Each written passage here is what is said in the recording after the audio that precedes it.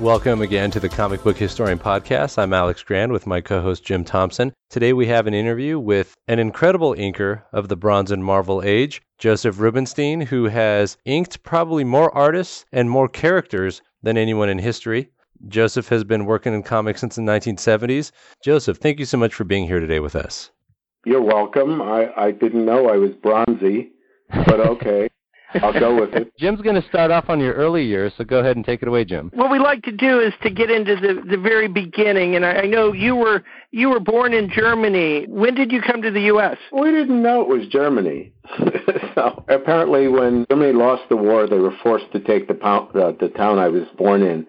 We thought I was Polish, so I got naturalized in 1972. I see. It was a place called Breslau, which, as it turns out, by pure coincidence, one of my favorite artists of all time, Adolf von Menzel, was born in. So he's the only Adolf I ever actually liked. Just to get some. That makes sense. Though I never met Adolf Zucker, but I'm sure he was a swell dancer. So when did I come to this country? Well, we went from Israel, and then I think I was 5 when I came over, but some people seem to think I was 3, but I haven't looked at it that deeply. So. Some of the people that we talk with talk about one common trait is that they are all early readers. Were you an early reader? Were you reading in, what language were you reading in first? I came to the U.S. not speaking the language, and my older cousin had a pile of comic books, I think primarily the Superman family stuff. So, no, I wasn't reading it, I guess, but I guess I got enthralled by the pictures and the colors and what have you.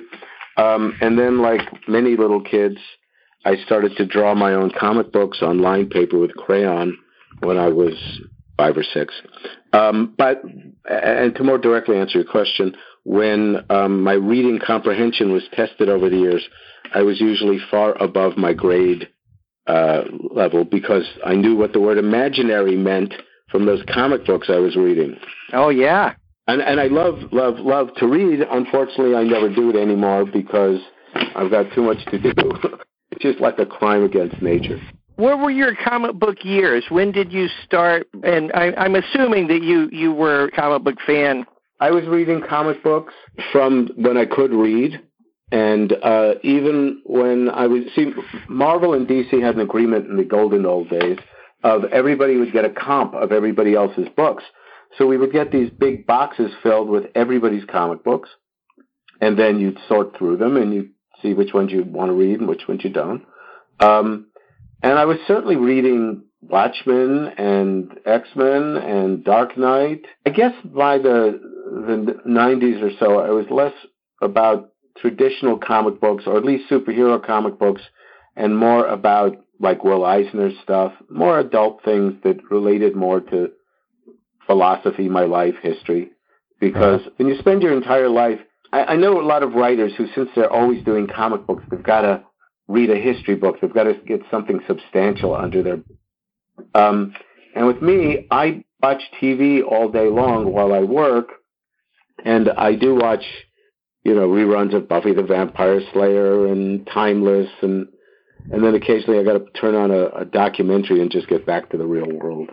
So right. Sure. Not that the real world is that great these days, but you got to be forearmed. Were you like a student of prior comic art? Did you study Golden Age artists and different ones for technique, or did you just kind of absorb it as you went along?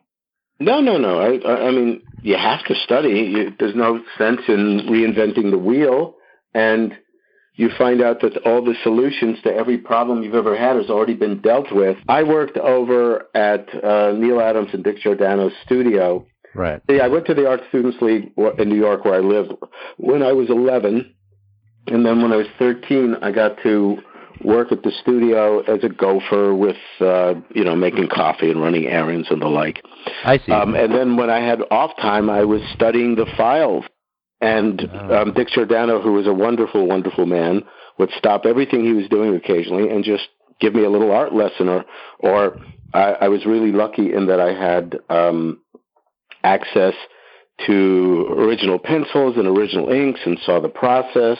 And I didn't really understand what Neil and Dick were doing until I studied the people that Neil and Dick studied, and then it made sense. And to this day, I still take art classes in painting and drawing. I still want to learn more and know there's a lot more to learn, so I'm always studying. And somebody asked me at a convention recently, what do I collect, figurines or action figures or whatever? And what I collect are books by artists who, they have a compilation all of a sudden of Alex Raymond or Hal Foster. Right. So that's what I collect. I have way, way, way too many books. So what year did you enter Continuity Associates? What year was that, you think? When I was 13, which was 71. 1971. And so what was Continuity like at that time? So it was basically Neil Adams, Dick Giordano, they started that. Tell us about the environment. Like what kind of environment was that? It was just 3 rooms. And if the client showed up, I had to get out of the main room and go to the library. Eventually they started to expand it. Their whole goal was comic books badly. There were no royalties. The rates were atrocious. And they were going to do advertising work and comic book advertising work. Slowly but surely, they expanded. They took over the floor that they were renting rooms in. Mm-hmm. And, prior to the internet, prior to FedEx, everybody had to live in the tri-state New York area to deliver their work. I mean, like once the Filipinos started happening, they would literally roll up 22 pages in as tight a tube as they possibly could and mail it in. Mm. But other than that, people had to deliver their work personally, or certainly have their wife or boyfriend or whoever. And then when they were done, they'd go over to Continuity Associates because Neil was a tremendous artist and a groundbreaker, and there was an exciting place to be, and consequently, a lot of wonderful artists started to rent space there, like Wally Wood and Russ. Cool. And Neil, as they became less and less occupied or employed by the companies, he'd start hiring people like Jack Sparling and Bill Drought. Jack Abel had offices there that I used to assist Jack. And I was Wally Wood's assistant. I was Russ Heath's assistant. It's just whoever needed help, I would get in there and do some kind of work for them. No, what was your impression of Jack Abel? And I ask that because Howard Chaykin talked about him and how much fun he had with him. Yeah, a lot of people have that opinion of Jack, but Jack was generally a very depressed guy, and I found myself he always worried about how am I going to pay for my retirement, and then of course he died before had a retirement, and I found our relationship was me having to sort of pump him up and go, Jack, it's not so bad, it's not so bad. Now, a lot of people loved him, and a lot of people thought he was funny, and he did tell great old stories, and I'm sure, I don't know how old Jack was when he died, but I'm sure I'm older than he was when I was there as a kid assistant. He was one of the old guys, and he had the old stories, and he knew the old people. And I don't think he much really approved of modern comic books much anyway. Milton Caniff and Hal Foster and Alex Raymond and Cy Barry, those were the real comic book artists, and these new punks, these new kids, it's like, I don't get it. And that's sort of the pattern of every generation of artists. Tell us about Wally Wood. How was working with him? Woody was a wonderful, sweet man. He had a demon. He was an alcoholic. I'd never seen him drunk. He was very much trying to clean up his act when I knew him. And he was wry and funny. Certainly I idolized him because he's one of the all-time greats. Uh-huh. And then, he got ill and things slid, and then, he died. And again, I look at the pictures of him, and he looks 80 years old, and I think he's 5 years younger than I am now when he died. Yeah, that's right. He wasn't that old, but he looked old, yeah. You would have to rent out an auditorium to put all of Wally Wood's assistants and Dick Giordano's assistants in the same room because they both of them, used a great many people. I mean, for expediency's sake, because it's a lot of work to do a comic book and you need people to do the stuff that you don't have to do. But at the same time, both Dick and Woody were very nurturing people, and they taught you what you needed to know. And I did this background for what I did was I assisted on the last two Sally Forth and Cannons, which was the comics that he did right for the Overseas Weekly. Yeah, and, right. I've read those. Yeah, I mean, and what it consisted of was saying, okay, trace that head over there, trace this figure over here, ink this building. So it's not like I can take any credit for having done the work. It's just I put the lines down so Woody had something to work with. So I'm doing this background, and I'm using a ruler, and I'm making it the straightest, most wonderful, perfectest thing that ever was. And I showed it to him, and he said, all the lines connect. I went, yeah. He says, don't do that again. And then explained to me how to get the impression of reality by allowing things to be looser, for lines not to connect, to have an impressionistic way of implying a background.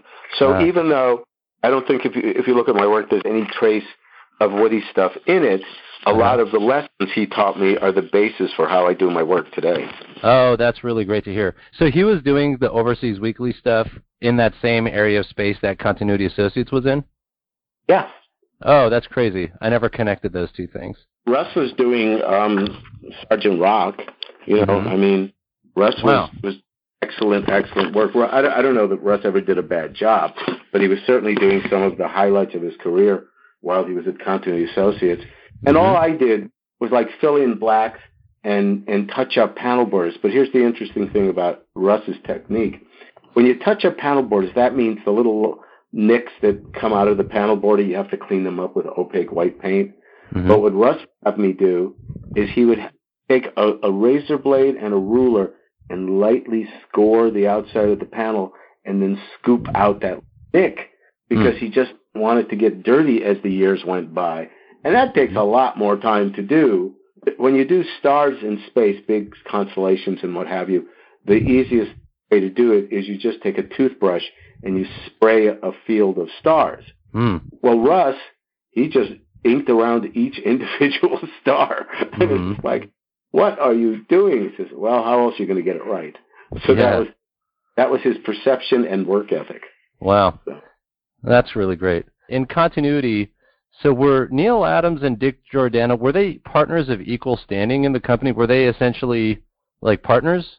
Yeah, they were partners, absolutely. And I think the reason the partnership ended is because Dick wanted some justification for why the studio was run the way it was, spending more money than it needed to.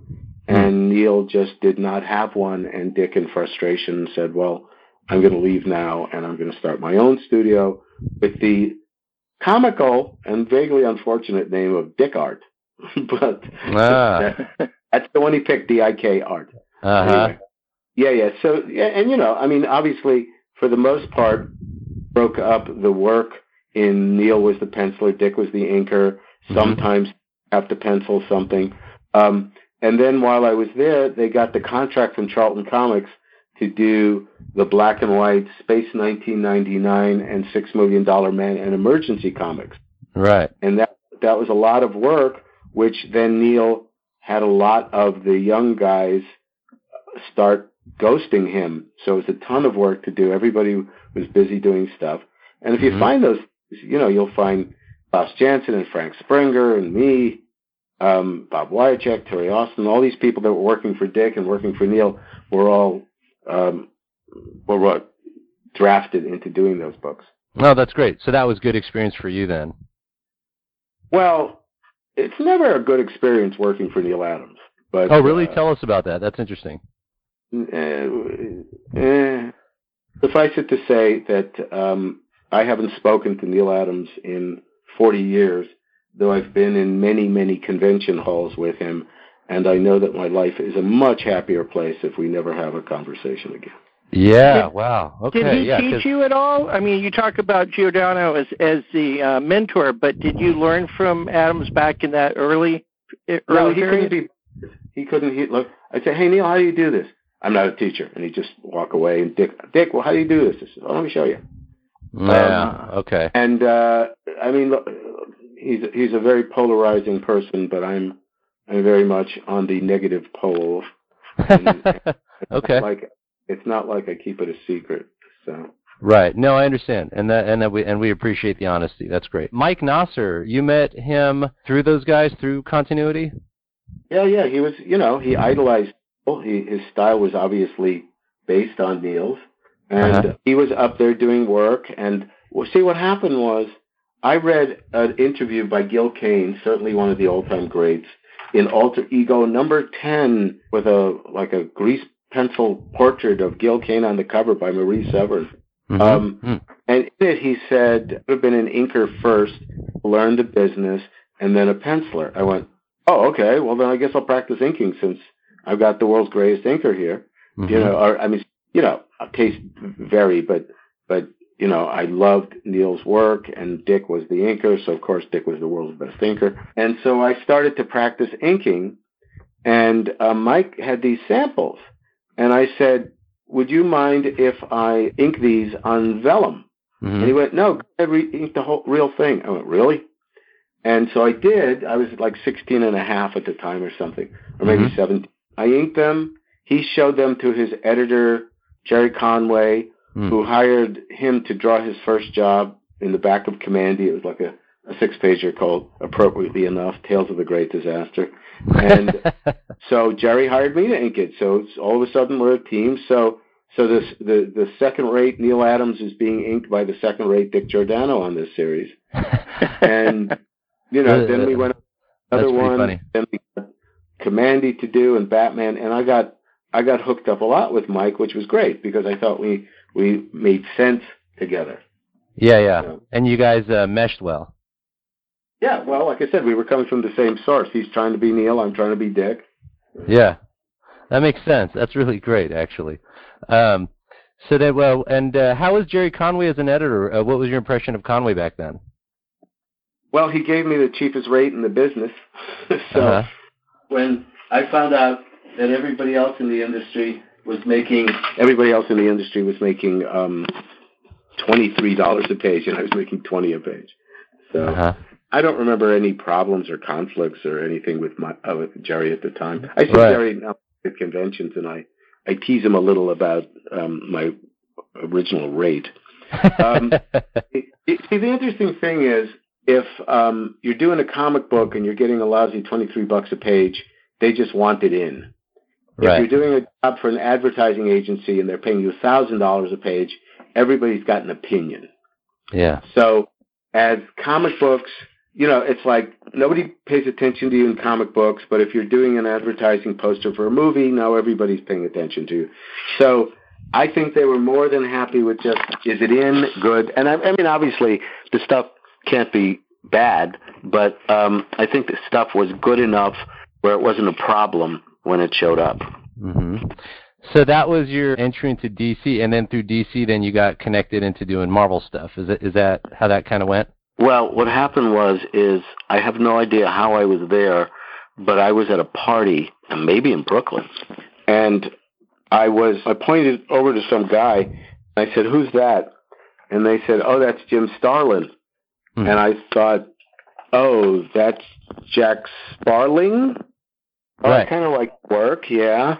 But it turned out to be Jim Starlin. And then, now you have to remember, all these guys, I'm 17, I'm 16, I'm 15.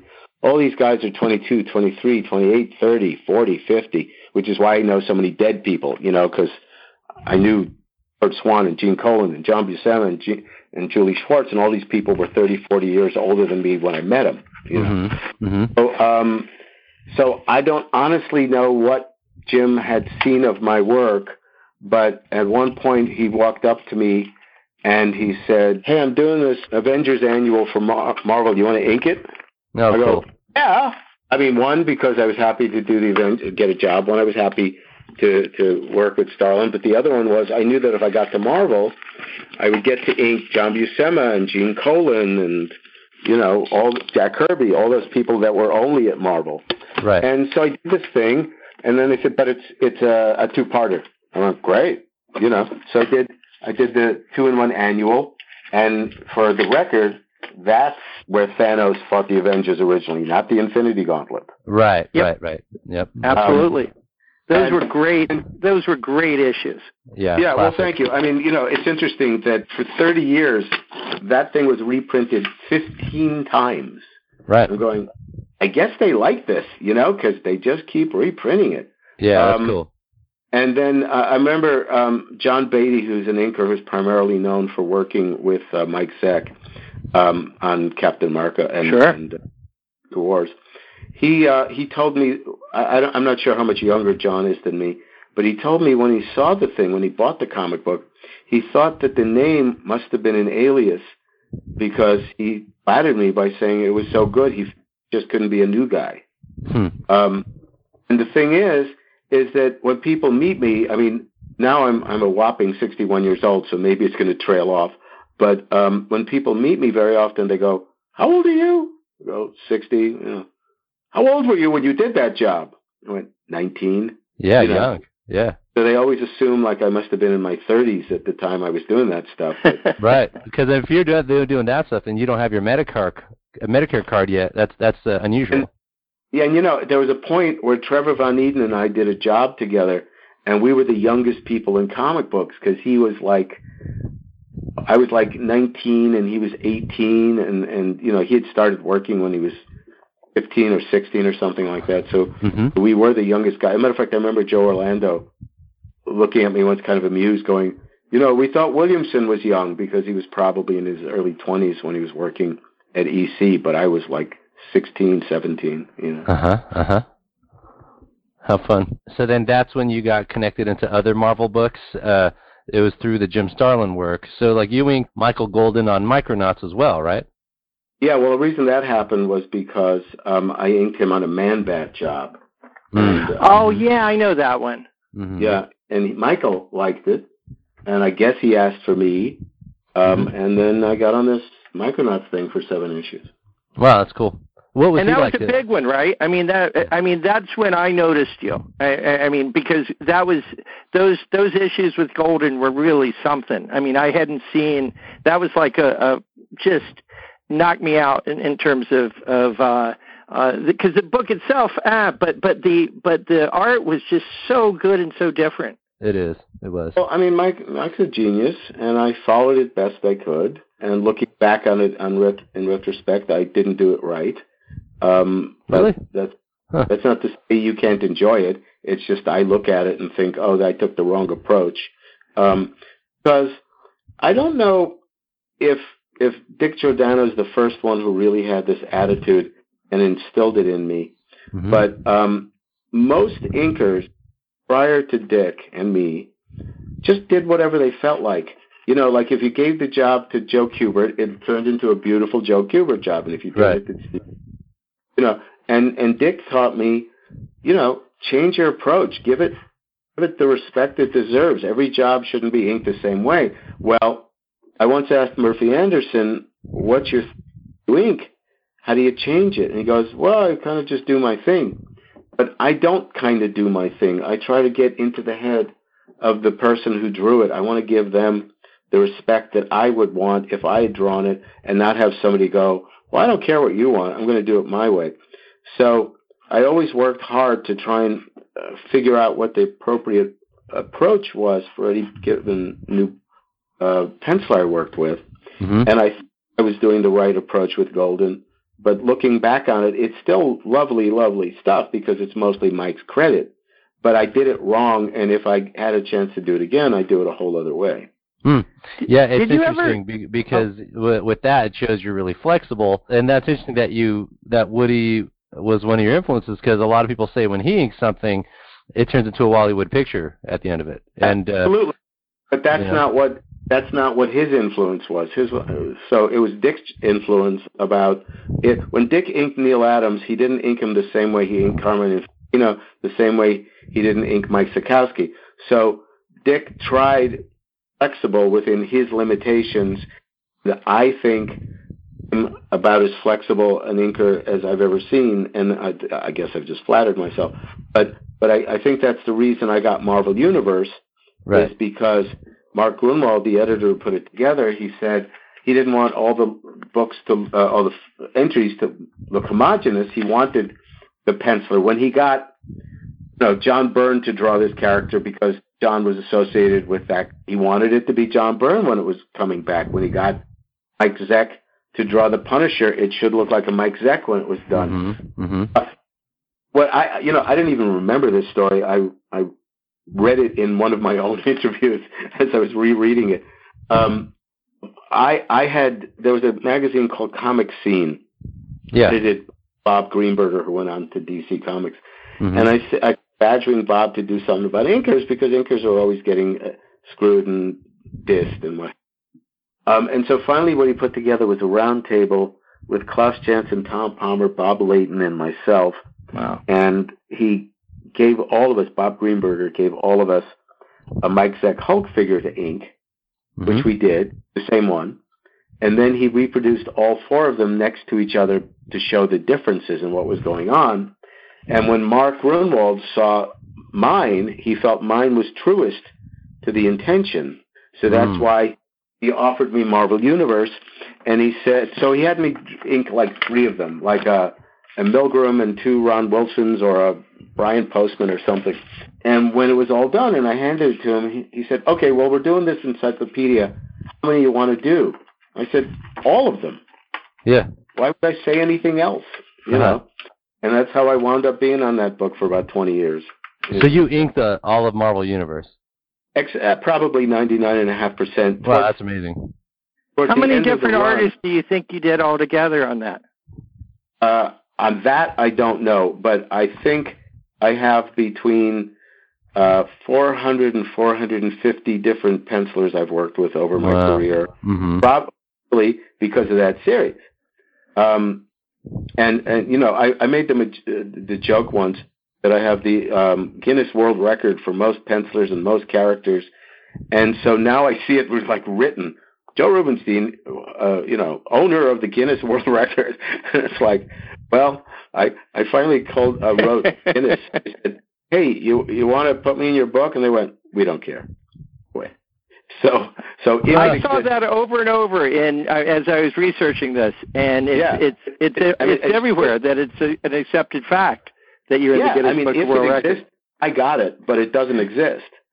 So, that's hilarious. Because if you figure, so I did Marvel Universe, which means I did every single character Marvel ever had. Yes. I worked at DC on Superman for 7 years, Batman for 3 years, the Justice League. It's like plus all the different pencilers. Yeah. So I've probably done more characters, I hate to say this because it's practically heresy, than like Jack Kirby. Right, right. Well, I mean, all of Marvel Universe and Justice League by itself, that's a lot of characters.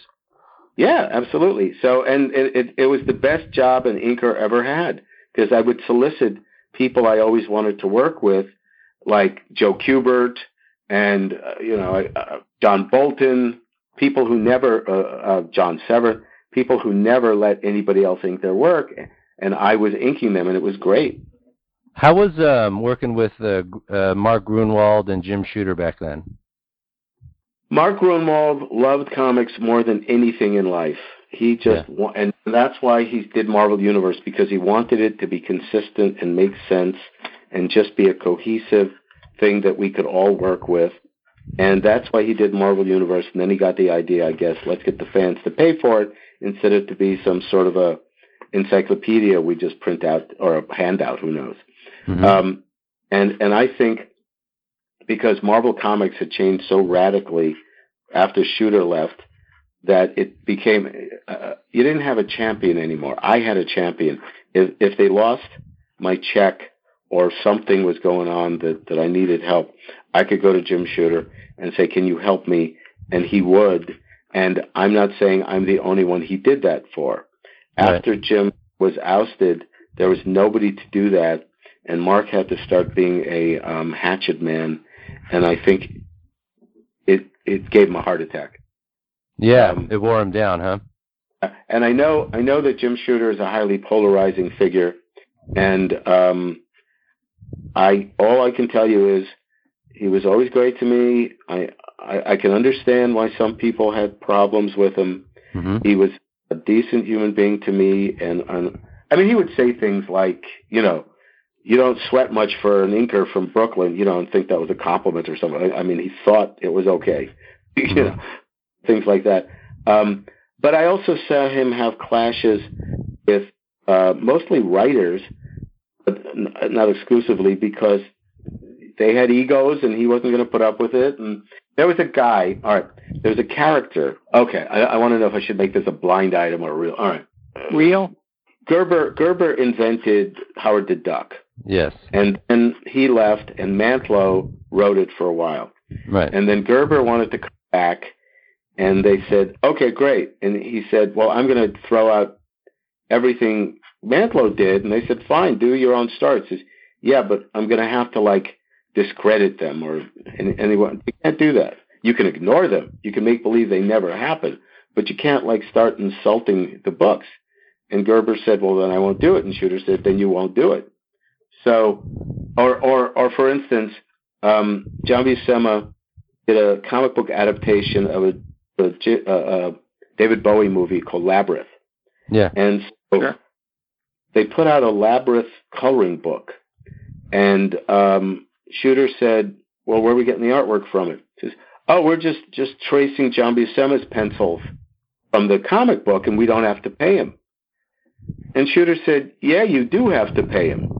Right. And I doubt that Jim called up John Buscema and said, I've just championed you. I think he just said, call John Buscema up and tell him he's getting paid. So when Marvel had a Christmas party, it was Jim Shooter paying, not Marvel. The presents coming out were Marvel. It was a lot more fun. It was a lot more wacky. But I have to admit that if I were doing a book directly under Jim Shooter as my editor and not a step away, I'd go, oh, shit, this is going to be trouble because he's going to find this problem and that problem. He's going to make me this. And he did. And he felt, somebody's got to be the umpire. Somebody's got to be the last word. And he felt if the girl was ugly, make her pretty. And I'd say, well, why's your opinion of the girl better than mine? I think she's pretty. Mm-hmm. And he'd go, because I'm the umpire, and I call it. I go, okay. I mean, it's like I've had employees over the years, and if they said to me, well, why do you think I should change this background? I go, because I'm the boss, and I think I need it my way, not yours.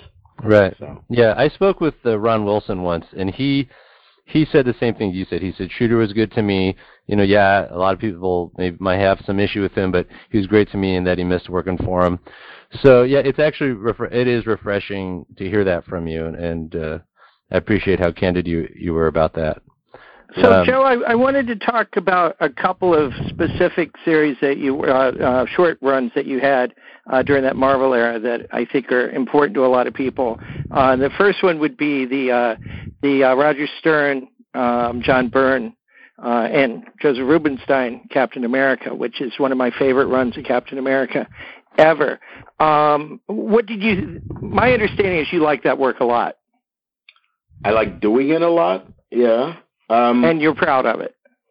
Yeah, I mean, I think so. I was reading John's X-Men. It looked great, and it made John a star. And then they asked me to do Captain America, and I thought that was great. And then I saw John's pencils, and I thought, oh, there's potential here that Terry has not been exploiting. That Terry's been inking it the way he thinks it should be inked. Okay. And I got a different idea on how it should be inked. And more often than not, in these polls people take, it's like, all right, so it's either me or Terry is John's best inker. They're always saying that. So I was proud of that work. I thought John was doing a fantastic job. I thought Roger was writing wonderful stuff.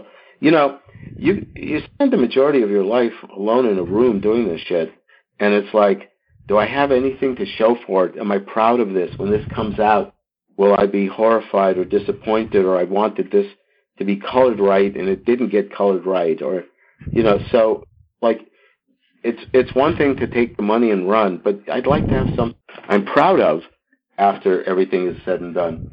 So I thought that book was a combination of good stuff. And then I was making it. I was working very hard to get the covers to be special on it. Oh yeah, and they were like the one where he's standing with the coffin and Baron Blood's in the foreground. And that's so good. Yeah, it was me deciding to do that effect. John drew it, of course. It was his concept. But I said, I can make this more gothic. And so I talked Marvel into spending the money to go get the effect made. I don't honestly remember if I asked John's permission to do it. Maybe, I don't know. But so Talk a little bit about taking Neal Adams out of John Byrne's work on this project. Do you know what I'm talking about? No, he's putting it in. Well, what Byrne had said, my understanding was that for his first half of it, or part of his career, he was trying to do trying to do Neal Adams to some degree, and right. that you were trying in that when you had heard him say that, and you were trying to take a lot of the Neal Adams influence out of it as you were inking it. Is that right? Oh, I was trying to put it in. You were trying to put it in. Back in. First half of his career, he tried to emulate Neal Adams. For the second half of his career, he tried to not look like Neal Adams. Well, the fact is that the Neal Adams was ingrained, and I saw it. And I thought, okay, I'm going to push this 10% more towards the Neal Adams stuff. Now, John has expressed the opinion that he didn't like that. Okay, so, and if John had out and out called me up and said, stop doing that, I would have stopped doing that. But that never got to me. So I was trying to make it a little bit more realistic, whatever that means, a little bit more organic than the way Terry inks, which is his own stylized thing. And I was working hard to make it as good as I could. Now, the last issue that we did together was supposedly the all-pencil issue, except for the last page that was inked by... special thanks to Joe Rubinstein, inker of Today. And the reason it says that is because the caption on the page says Today, right? So John drew it all in graphite, I guess to prove that we don't need inkers in this world. And what I did was when I saw the stats, they were so shitty that I sat there in the offices for several hours unpaid, touching them up, filling in the blacks, making the lines that were dropping out firmer so that they reproduce. So the all John Byrne issue that didn't need an inker was helped by this inker. And then, so I'm working on the book, and then all of a sudden I'm told that John and Roger quit. And like, hey, where did everybody go? Nobody even called me to say we're leaving or you want to do something else with us.